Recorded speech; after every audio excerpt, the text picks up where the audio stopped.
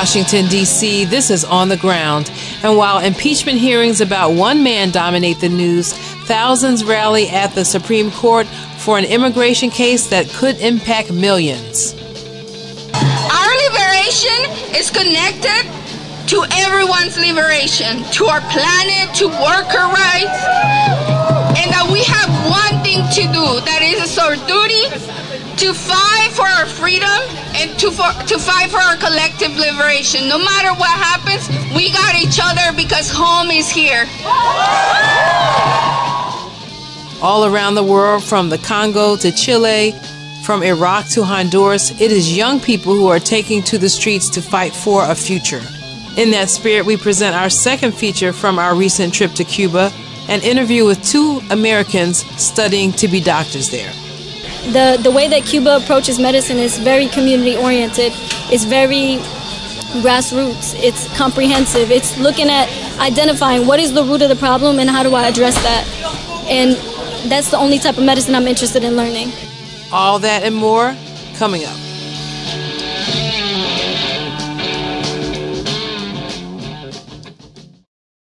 Welcome to On the Ground, onthegroundshow.org, Voices of Resistance from the nation's capital. I'm Esther Iverem. This week, as the Supreme Court heard arguments in a case that could decide the fate of hundreds of thousands of young, undocumented immigrants, 3,000 people rallied outside the court in an action called Here is Home to demonstrate support for Deferred Action for Childhood Arrivals, or DACA, which shields about 800,000 young people from deportation and allows them to work and go to school. Demonstrators came from all over the country, including a group that marched 230 miles to D.C. from New York City. Laura Kim from the Korean group Nakasek was among the marchers and one of several speakers who combined DACA with other immigration policy issues and called for comprehensive immigration reform. Because we are one together, we must ensure that not even one of us is left behind in our fight for justice and equality. DACA and TPS must act as springboards for a greater fight, which is a path for citizenship for all. More voices from outside the Supreme Court later in the show. The Supreme Court also considered other immigration-related cases. Chantal James reported on one case that prompted a heartbroken family to travel to D.C. from Mexico. Oral arguments were heard at the Supreme Court on Tuesday for the case of Sergio Adrián Hernández Huareca, a Mexican teenager killed by U.S. Border Patrol agent Jesus Mesa Jr. in 2010. To rally support, SOA Watch and Justice for Muslims Collective co-hosted a reception and panel called Stop U.S. Border Patrol Violence at the True Reformer Building in Shaw. It was an opportunity for people to hear directly from the family members of children from the Mexican side of the border who have been killed by U.S. Border Patrol police without any consequences for the killer. The families of Huareca and Jose Antonio Rodriguez, another teenage boy slain by U.S. Border Patrol, gave heartfelt testimony on the pain of losing their loved ones and their struggle for justice. Introduced and translated by Eduardo Garcia, Tira Elena, grandmother of Jose Antonio, makes her own appeal. Mi nombre es Taide Elena y soy la abuelita de José Antonio. My name is Taide Elena and I'm Jose Antonio's grandmother. As she said that her son didn't deserve to die in that way, we also said the same about our child. And we said the same about all the child. Nobody deserves to die in that way. Because all children, no matter what country, no matter what nation, they have the same value. Yes. So this man, Lonnie Schwartz, killed him cold blood. He committed a crime, a coward crime, against Jose Antonio. And instead of owning this crime, when the trial was happening, he just started crying and he said, I don't remember what happened.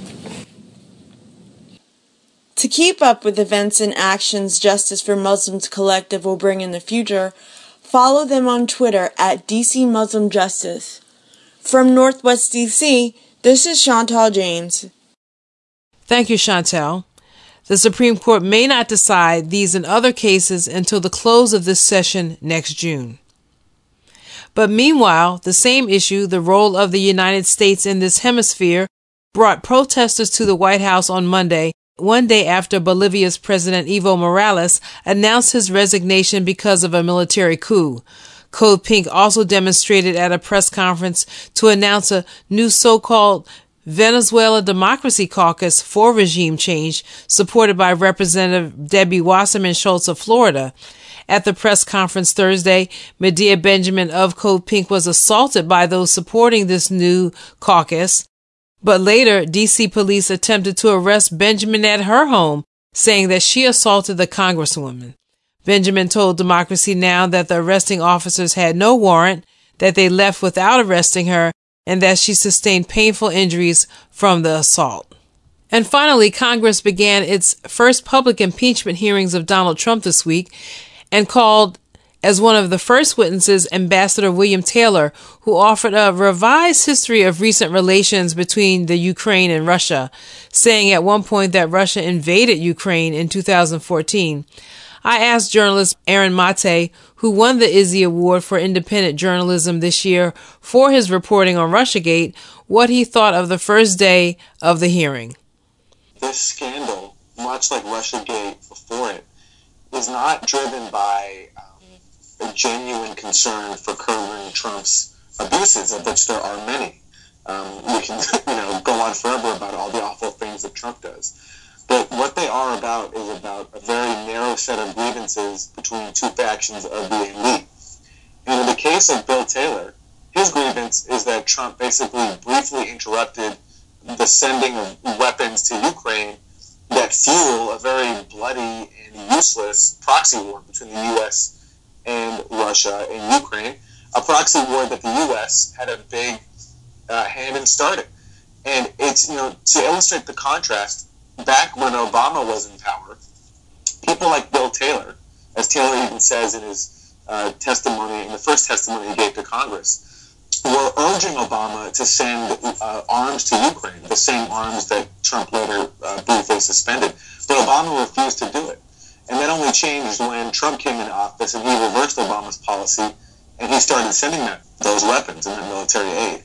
And it was only when it gets briefly suspended that becomes the genesis for this entire new scandal. And of course now they say that the reason they're upset about it is because Trump did it for his own personal benefit. And I think there's some truth to that. It does look like Trump was trying to leverage this military assistance for his own personal gain. And, we can debate the actual details because it's a bit complicated because there are multiple sets of investigations that Trump wanted from Ukraine. And some of them, I think, actually are legitimate, especially when it comes to Ukrainian meddling in 2016, which actually did happen. But even if that's the wrong interpretation, the point is, I think it underscores that the reason that this is such a big deal and the reason why it's driving an impeachment scandal is not based on the actual merits and whether it's worth all this time and attention, but because it represents the interests of a very narrow section of the elite. And in this case, Bill Taylor comes from a very hawkish one. And it's been, I think for liberals who see this as a curb on Trump, I think that's worth reflecting on. I followed up by asking Aaron what he is looking for as the impeachment hearings resume today. My hope is that it gets done as quick as possible because now Republicans, very smartly I think, are talking about dragging out the impeachment trial in the Senate for as long as they can, which would sideline the Democratic primaries, and it would mean that even on the eve of the primaries, like the first caucuses in Iowa, candidates like Bernie Sanders and Elizabeth Warren would have to be in D.C., not campaigning.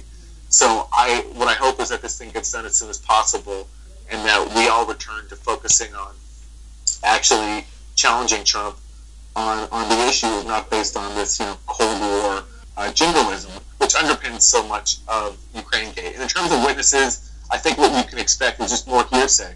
None of them have actually directly spoken to Trump, except for this guy, Gordon Sondland. A lot of it is based on hearsay and perceptions. And again, those perceptions are shaped by the Cold War views of the key witnesses the Democrats are putting forward. So I think just if people are following, and it's hard to follow, I find, all those witnesses that are being put forward, you should look at their record and see whether they actually represent the kind of agenda that we as progressives and leftists or liberals that we stand for. And finally, in culture and media, a federal court has ruled that U.S. government agents cannot search travelers' electronic devices at the border or at airports without reasonable suspicion. The Tuesday ruling by the U.S. District Court of Massachusetts says that agents need specific and individual suspicion of illegal contraband to search a traveler's phone, laptop, or other digital device. The court ruling is the result of a lawsuit launched by the Electronic Frontier Foundation and the American Civil Liberties Union on behalf of 11 travelers who had their laptops, phones, and other devices searched. There are several social justice actions happening this weekend. The Puerto Rican Diaspora Summit is happening Saturday, December 16th, beginning at 8 a.m. at the Elliott School of International Affairs Office of Graduate Admissions in Northeast D.C. The Answer Coalition is rallying November 16th at noon at the White House and at locations around the country to oppose the coup in Bolivia.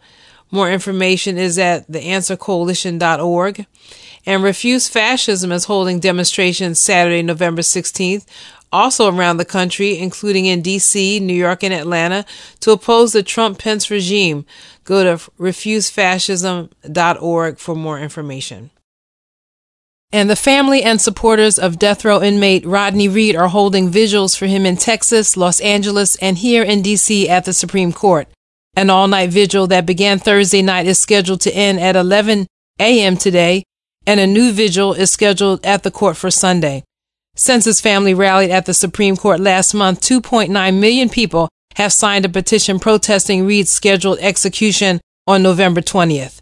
Reed, a black man, was convicted of killing a white woman, Stacey Stites, in 1996, despite evidence pointing to Stites being murdered by her fiancé, a police officer who has a history of violence against women, including being convicted for kidnapping and sexual assault soon after Rodney was sent to prison.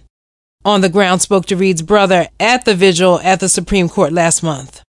My name is Roderick Reed, the brother of Rodney Reed, an innocent man on death row. And the most important thing I want people to know right now is that there is racism and corruption that exists today. And there's a lot of Rodney Reeds out there, and we have to do something about it. And the most important thing is we have to stand together to abolish the death penalty in the corruption in the justice system. My brother is innocent. All the facts speak for itself. All the forensic evidence speak for itself and everything else. But we need to stand up and speak for those people that cannot speak for themselves. The campaign to free Rodney Reed maintains a list of numbers for the concerned public to call and a list of vigils and other actions at freerodneyreed.com and on Facebook. And those are our headlines and happenings. When we come back, Gerald Horne's in the house. Stay with us.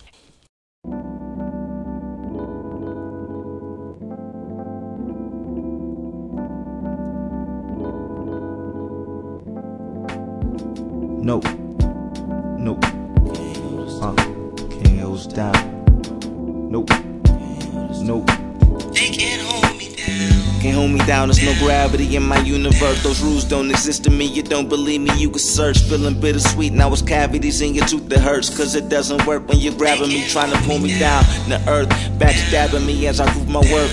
If you bite in my style, then who was first? If you bite in my dust, then who was first? Geek down, trying to act wild, don't make it worse. I speak the truth when I spit, call it a naked verse. St. John, when I spit, let me take you to church. Amen, amen, trying to intimidate me, and you just amen.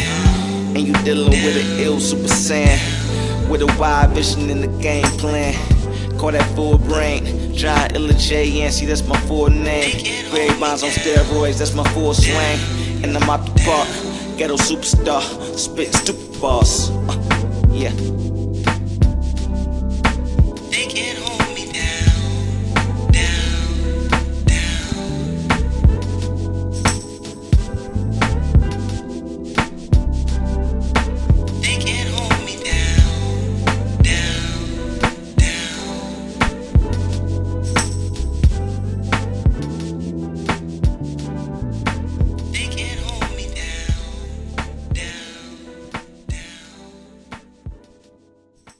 This is On the Ground, onthegroundshow.org, Voices of Resistance from the nation's capital. I'm Esther Iverem.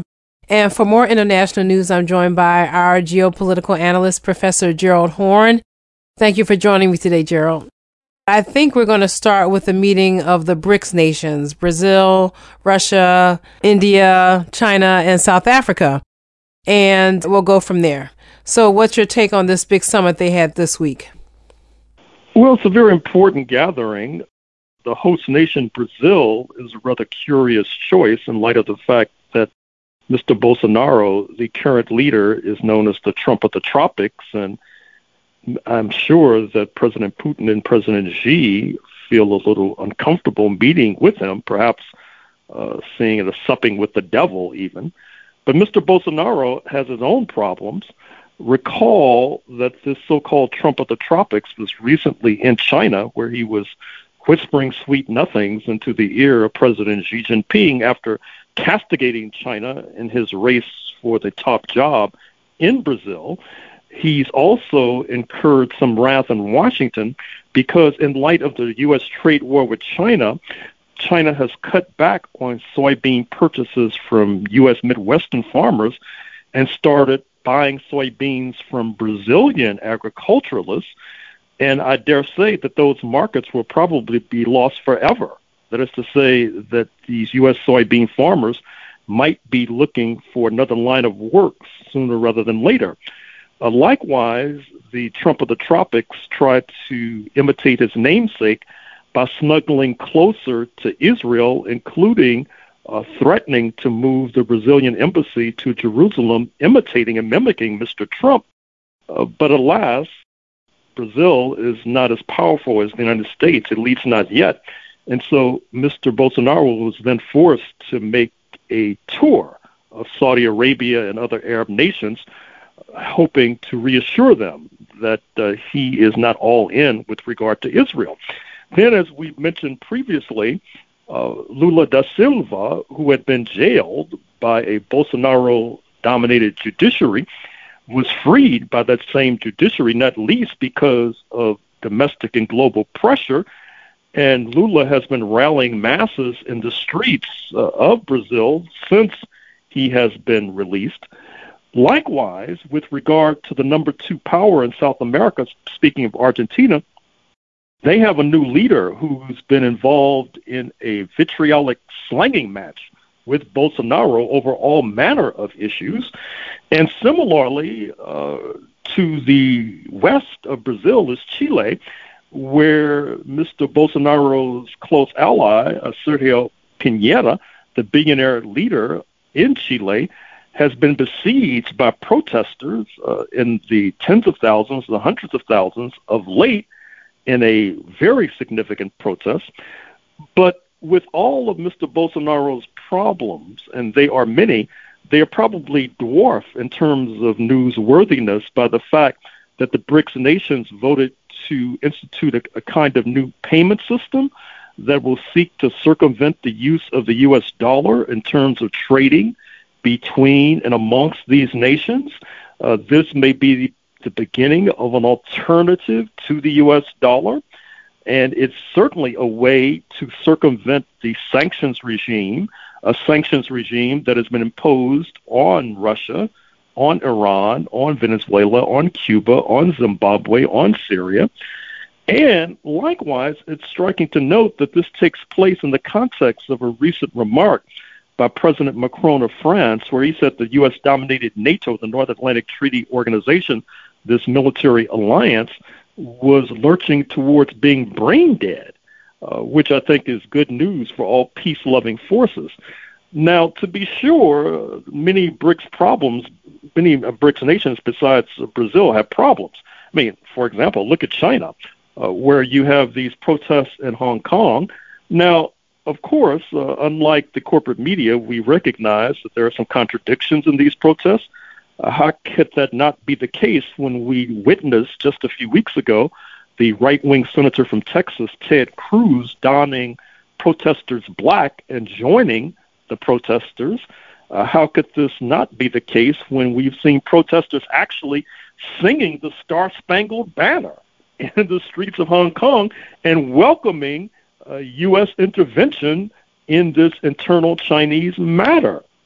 Well, also, I can't help, as a journalist, to recognize the very uneven coverage of the protests in Hong Kong and what the Western media, corporate media, continues to call peaceful protesters for democracy. I think either this week or late last week, a man was set on fire. Another person was beaten nearly to death. And we already know that police have been attacked, several police stations and actual government offices and buildings either ransacked and or burned. And then, of course, we've talked about the involvement of these U.S. Organizations in the protests. So, well, not only that, but right now, a number of leading universities, including University where I used to teach, Hong Kong University, have basically become armed camps. You have students who have barricaded themselves in the campus. They're making Molotov cocktails. They're making petrol bombs. But on the other hand, this is really complicating Chinese policy. What I mean is that China has sent a number of mainland students across the border into Hong Kong. They've been fleeing because they oftentimes do not speak Cantonese, which is the lingua franca of Hong Kong. And when they speak Putonghua, the lingua franca of the mainland, this causes them to be tormented and persecuted. I should also say that China has this ambitious plan for what they call the Greater Bay Area, which would include the Chinese cities of Shenzhen and Guangzhou, not to mention Macau, a former Portuguese colony. And Hong Kong was basically was to be seen as the financial center of this 70 million strong Greater Bay Area that obviously has a population larger than that of France or of Great Britain. But they may have to rethink that particular program as a result of these continuous protests that do not seem to be on the verge of ending. But having said that, it's apparent that BRICS is steaming ahead despite China's problems, despite Bolsonaro, the spy within BRICS, and it's something that we're going to have to keep a close eye on. So also in South America, much of my attention this week has been on Bolivia and what has obviously been a military coup, even though, in terms of another observation about the press and news organizations, there seems to be some reluctance on calling it that and basically twisting the narrative in many different ways to look over this not only military coup, but apparently a intervention by these Christian fascist groups there. I'm afraid that you're right, and it's quite unfortunate that President Evo Morales found it necessary to flee to Mexico City because basically, apparently, the right wing and these so-called Christian fundamentalists had infiltrated the highest levels of both the police and the military, and they tended to stand aside as Mr. Morales and his supporters and members of his cabinet and their families were being attacked. And Mr. Morales felt that the better part of wisdom would be to seek exile in Mexico City. And by the way, Mexico City historically has been a refuge for those fleeing persecution. Recall the thousands upon thousands of enslaved Africans from Texas found refuge in Mexico City. Langston Hughes' father sought exile from Jim Crow, United States and Mexico City, as did the sculptress of some renown and fame, the African-American woman Elizabeth Catlin.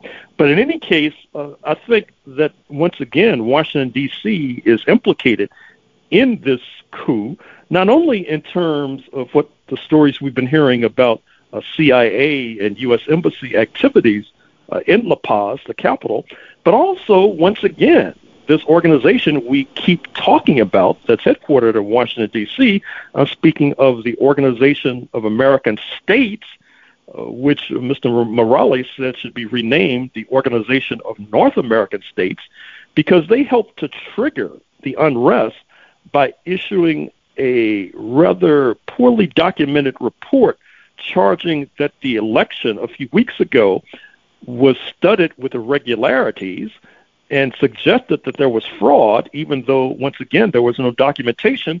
And that helped to unleash this wave of unrest, a wave of unrest that's gotten so terrible that at the BRICS meeting, President Putin analogized what's going on in Bolivia today to Libya, insofar as it's unclear who's in control.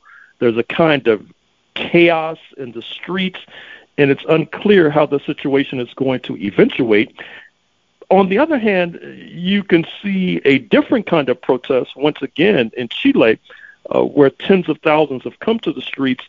But I'm afraid to say that we really can't predict with any kind of assurance what's going to unfold in Bolivia in coming days and weeks and months.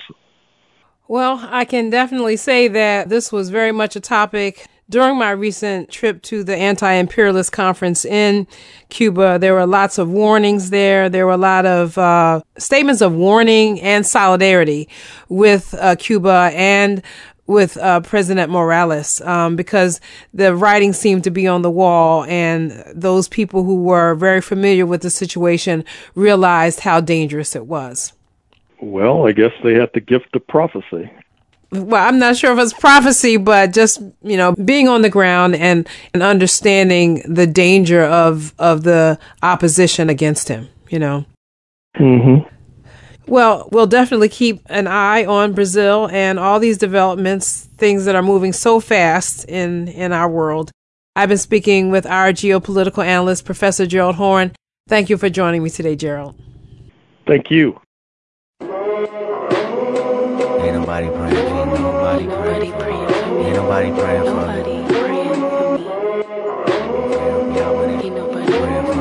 Ain't nobody praying for me. Ain't nobody praying for me.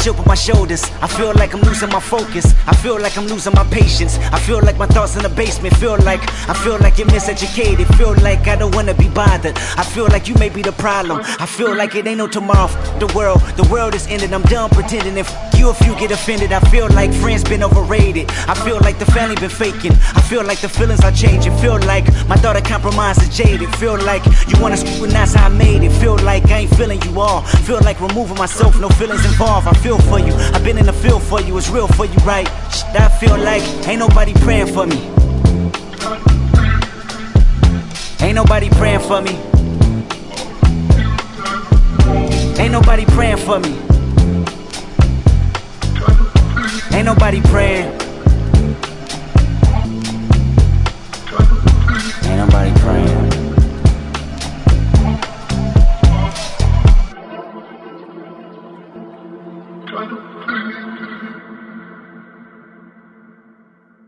How's everybody doing? Undocumented! Undocumented! Undocumented!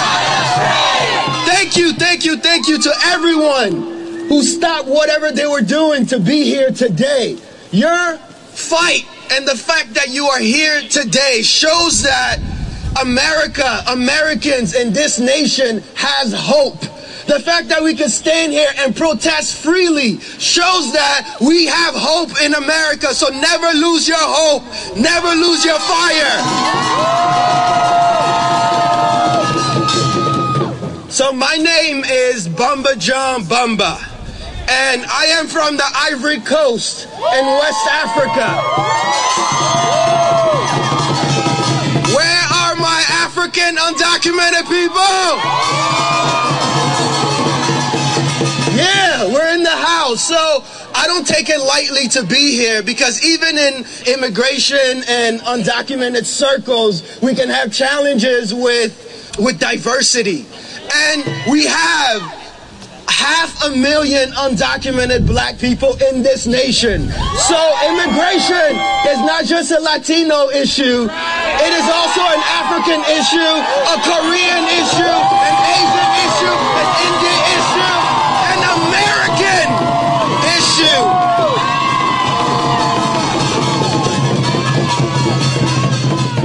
So you heard that I was starring in Black Panther. I wasn't starring, but I was in the film. And I was the first one to fight Black Panther. So my story is like a lot of undocumented people in America today. A lot of us, unlike what the news will tell you, is we came here illegally. No, I came here legally with my parents when I was 10.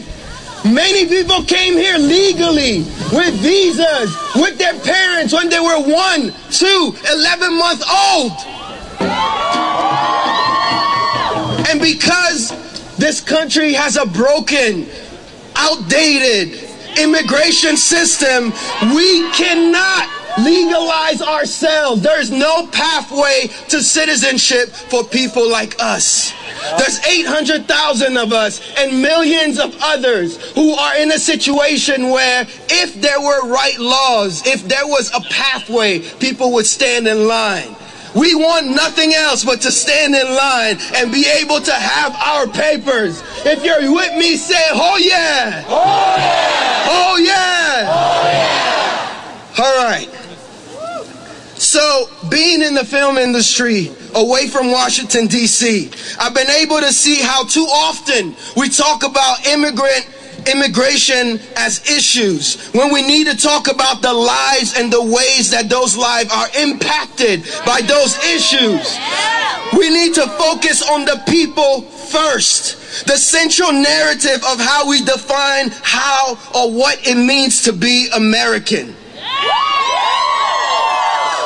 And if we want any chance at moving this political needle, especially with the presidential election that's coming up, we know that immigration is going to be the central issue. So unless we start telling our stories, unless we start sharing our truths, and unless we start telling people who we are, that is the only way that we could create real and lasting change. And that is why I had no choice but to share my own personal story 2 years ago when this administration decided that they wanted to terminate DACA. Now, my whole career was on the line. I was coming out in Black Panther. I was on NBC's The Good Place. I didn't tell any producer at Marvel. I didn't tell any producers at NBC. I prayed to my God and I said, God, I'm sick and tired of living in fear.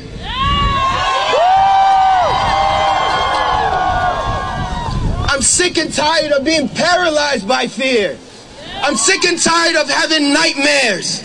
I'm sick and tired of living in the shadows. So I decided to share my story with the world, just so that Americans in America would get a chance to know that DACA recipients are just like every other American that's walking around. We are the teachers of your children. We are the caretakers. We are the servants. We do everything in this nation. And we're also actors in blockbuster films and hit television shows that come inside your home and that you love.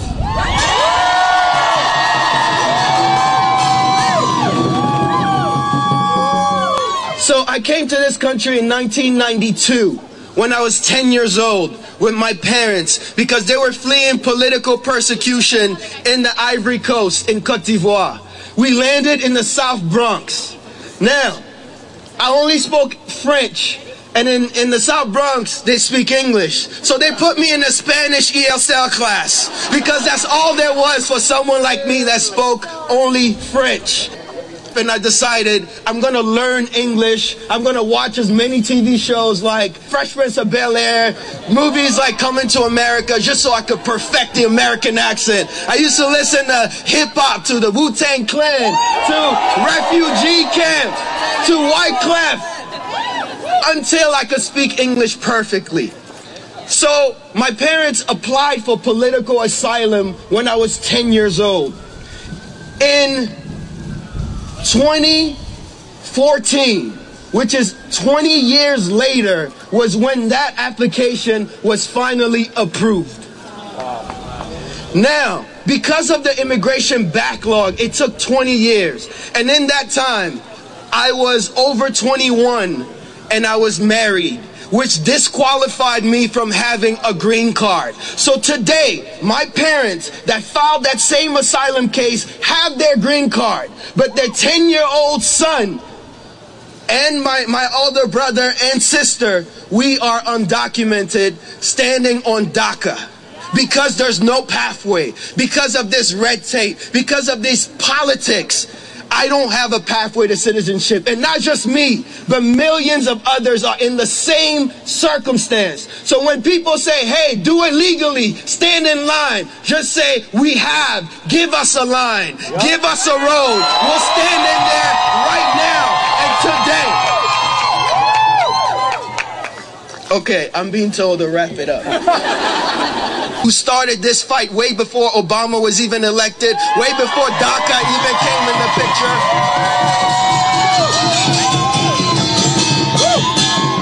You guys inspired me to share my story, and I hope I inspire you to do the same. Yes. Thank you.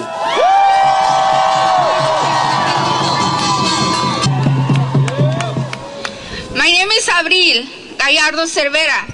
I am the hija de Raúl y Sandra, which are present right here in my heart today. And Arizona is home. I'm an organizer with Lucha Arizona. And this morning, when I walked in those steps into the Supreme Court, I was feeling all kinds of emotions. I was feeling cold.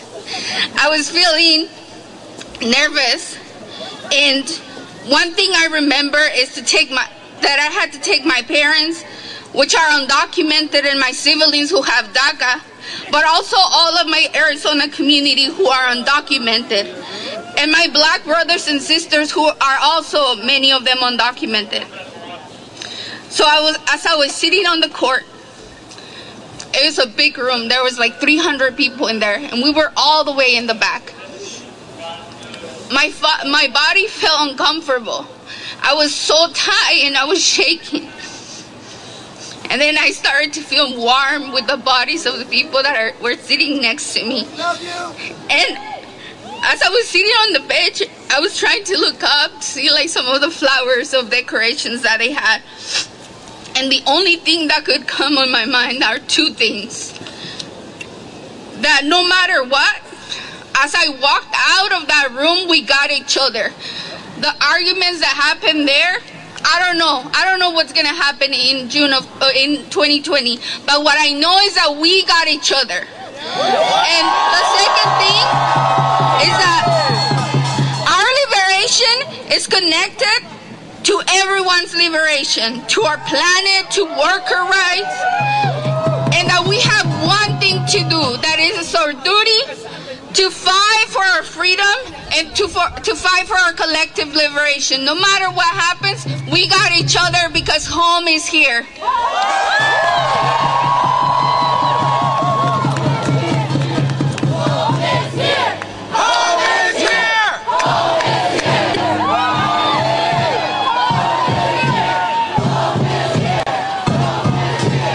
How we doing, Washington, D.C.?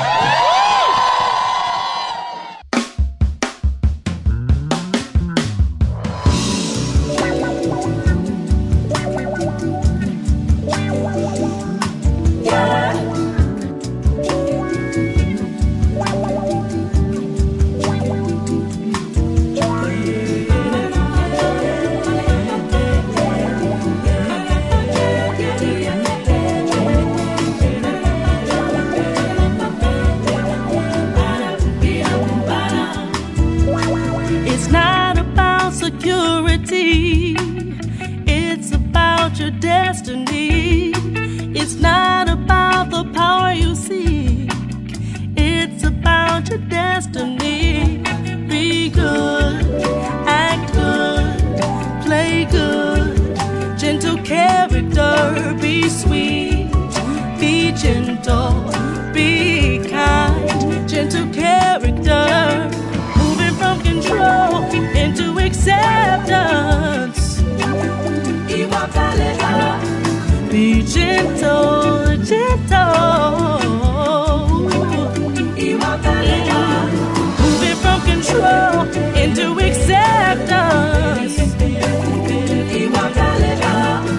Be gentle, gentle.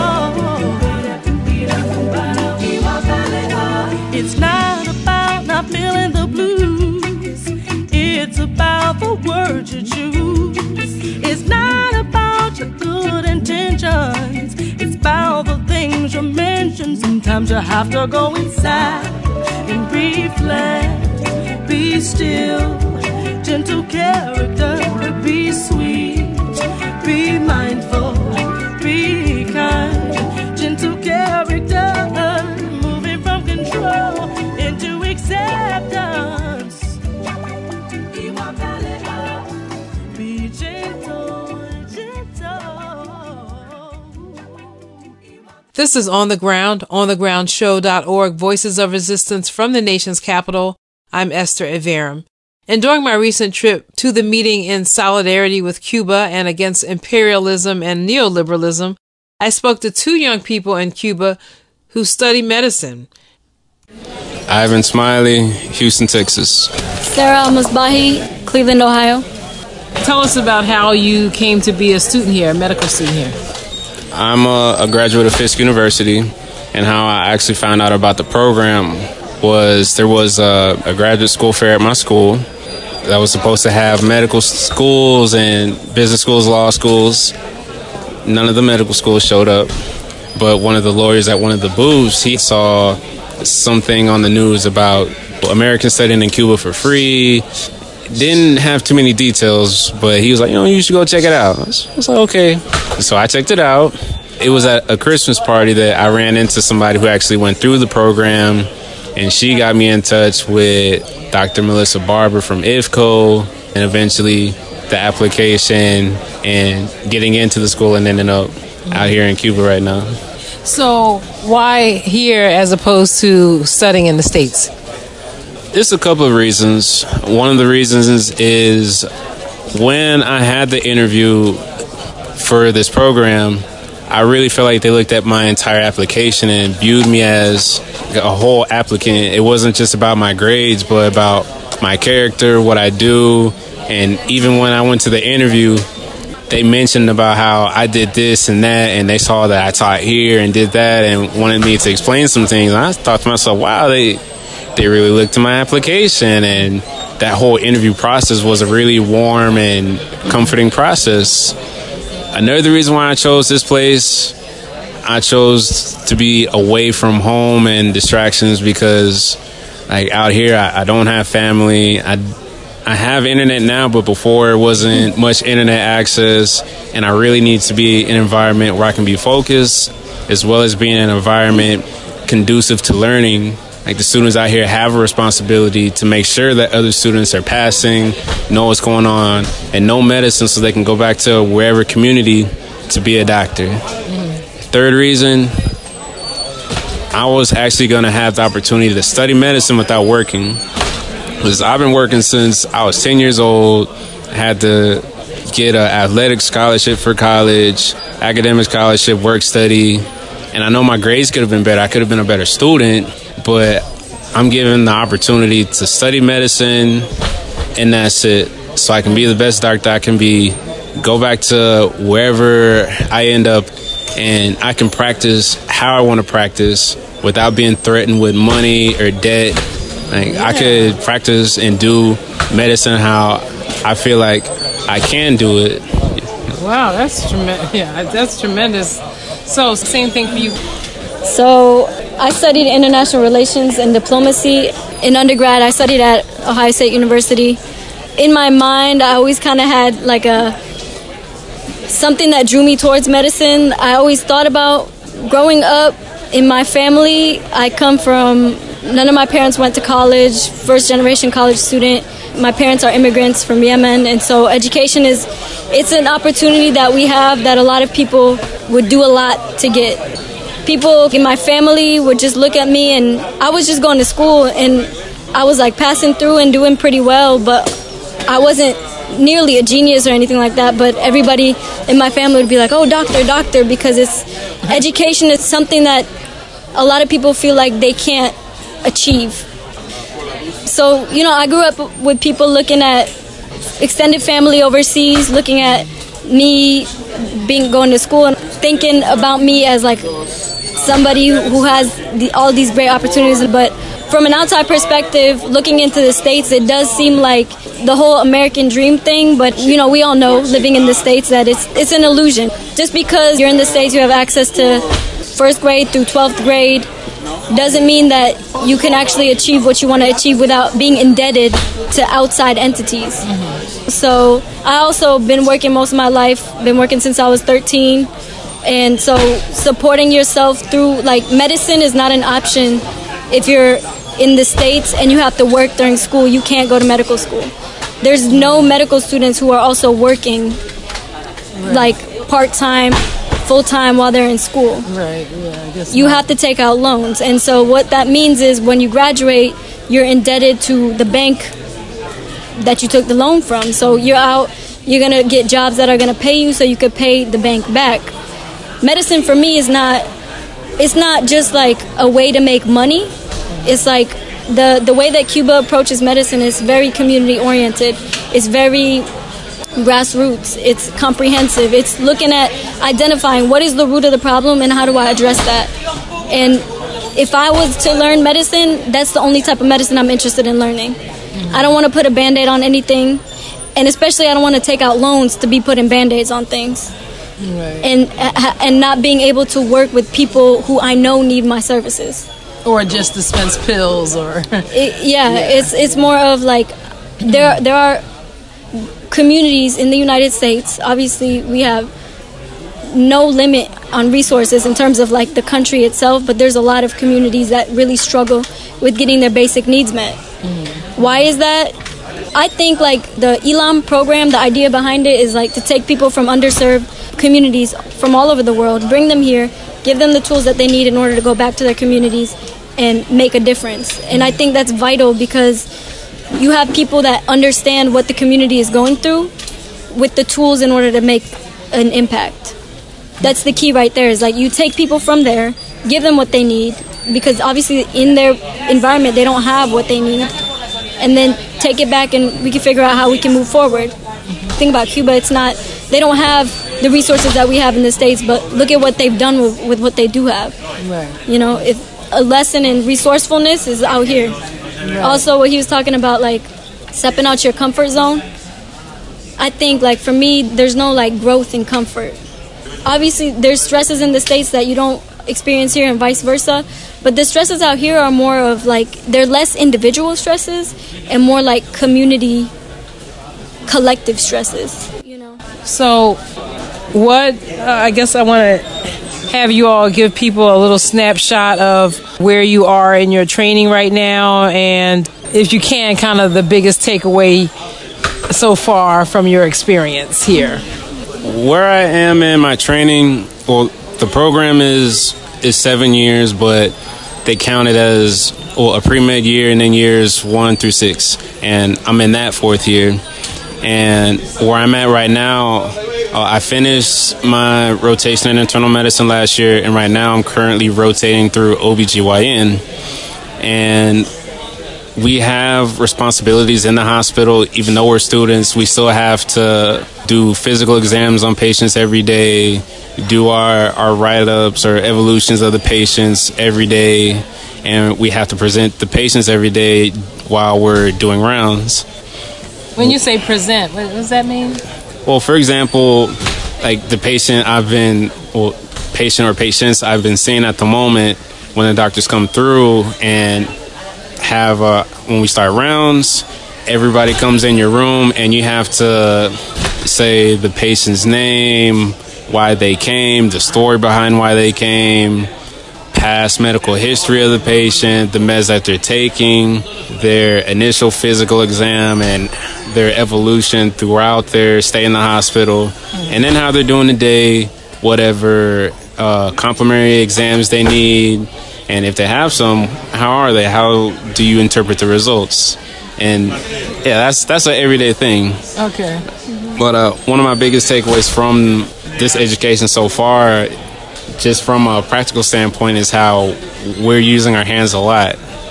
Having to diagnose with like little resources is fundamental, because when we get back to the States, we're quick to order tests that some are necessary, some aren't, and that runs up a bill. But we have to work on as little as possible to diagnose and then, I guess, follow through with whatever treatment methods. But that's one thing I really appreciate, is really hands-on, and it's not as hard to get certain experiences. For an example, certain surgeries that I've been in on, but the doctors take you in, and of course they watch over you, and they might start off with you just watching. Maybe the next time you can pass instruments, or I've had the opportunity to cut a couple umbilical cords with supervision and help with labor. But I feel like these experiences I can't necessarily get in the U.S., or at least as frequent as I'm getting out here. Okay. Same thing. Okay. Yeah. Yeah, so one thing that I wanted to include last time I realized I forgot is we do also get to Cuba through an organization called IFCO. So if there's other people that are interested in coming, they can look up our school and also ifconews.org. That's how you can find out, as an American, how you can apply to the program. But I'm in my first year of medical school, so like he said, there's a preparatory year. So depending on whether or not you know Spanish, first semester is A to Z to sciences in Spanish. Second semester is you're taking basic sciences, biology, chemistry. You're taking a history class, a geography class, society, medicine, some public health type courses. But I'm in my first semester of my first year of actual medical school. In the didactic portion, like kind of in the States, you got the first 2 years in the classroom, and then you got your clinical years. So he started the clinical years, but I'm still in the didactic. How does that 7 years compare to what would be in the States? Is roughly the same with medical school residency and all that? As far as residency and fellowships, that's all the same. After we graduate, we have to apply for a residency program, the same as any other U.S. or foreign student that wants to work in the U.S. Okay. But out here, normally school in the U.S. is 4 years. It's 2 years of clinical and 2 years of theory or didactics. Right. But out here, we do technically 3 years of didactics and 4 years of clinical. Okay. I just wanted to... And 1 year, the last year is, correct me if I'm wrong, it's an internship year. So basically you're working full-time as a doctor for that last year. Right. So we'll be going back to the States, applying for residency and all of that with already a year of work under our belt. Right. Okay. So. But I didn't mean it's a lot longer. Lose your train of thought. No. So that's where you are right now in terms of your studies. So what's your biggest takeaway right now so far, based on what you've done so far? My biggest takeaway is I think biggest takeaway is we're here to become doctors. We're here to, and it's not just being a doctor means that you're also a leader in the community. You also have other responsibilities, because once you view these people as humans who are a part of something bigger than themselves, you realize the impact that you can have and how important it is to care for each individual as a person who has different dimensions to them. So you got the biopsychosocial approach, biological, psychological, social. So there's factors that have to do with social factors, psychological factors, biological factors that you have to consider when you're treating a patient. And then that goes beyond, the impact of that goes beyond just your contact with them. So just the responsibility that we have is significant, and so we got to put a lot of thought and care into what we do. All right, so one last thing, because I know we want to wrap up, but so I'm curious to know if you're following a lot of the debate in the U.S. around Medicare for all, single payer health care, what you think about that, and also how do you think your training right now is different from what you would be getting in the U.S.? So following the news sometimes is a little bit difficult out here because you're not constantly connected all the time. But I'm, familiar with the debate, and I think that it is possible to have Medicare for all. And I don't think it's as complicated as we make it seem, because like Canada, I would compare to the States in terms of how the economy and all that kind of, and Canada has healthcare for all, so I don't see why we wouldn't be able to implement it. The only thing that would have to change is the dynamic of the healthcare system, because right now it's a business. Healthcare is a business, and I don't think there can be any debate about that because profit is made off of healthcare.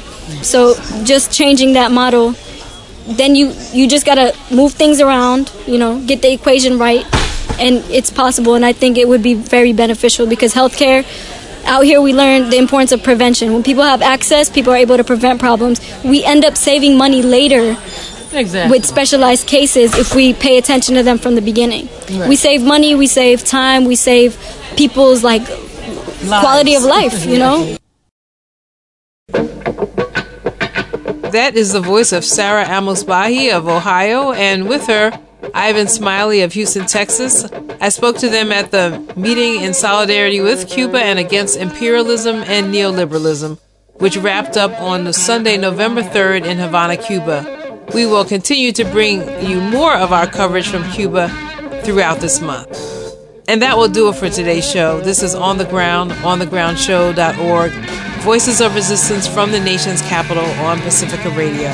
You can contact us, support us, and partner with us, and listen to all of our current and past shows on the website we maintain, onthegroundshow.org.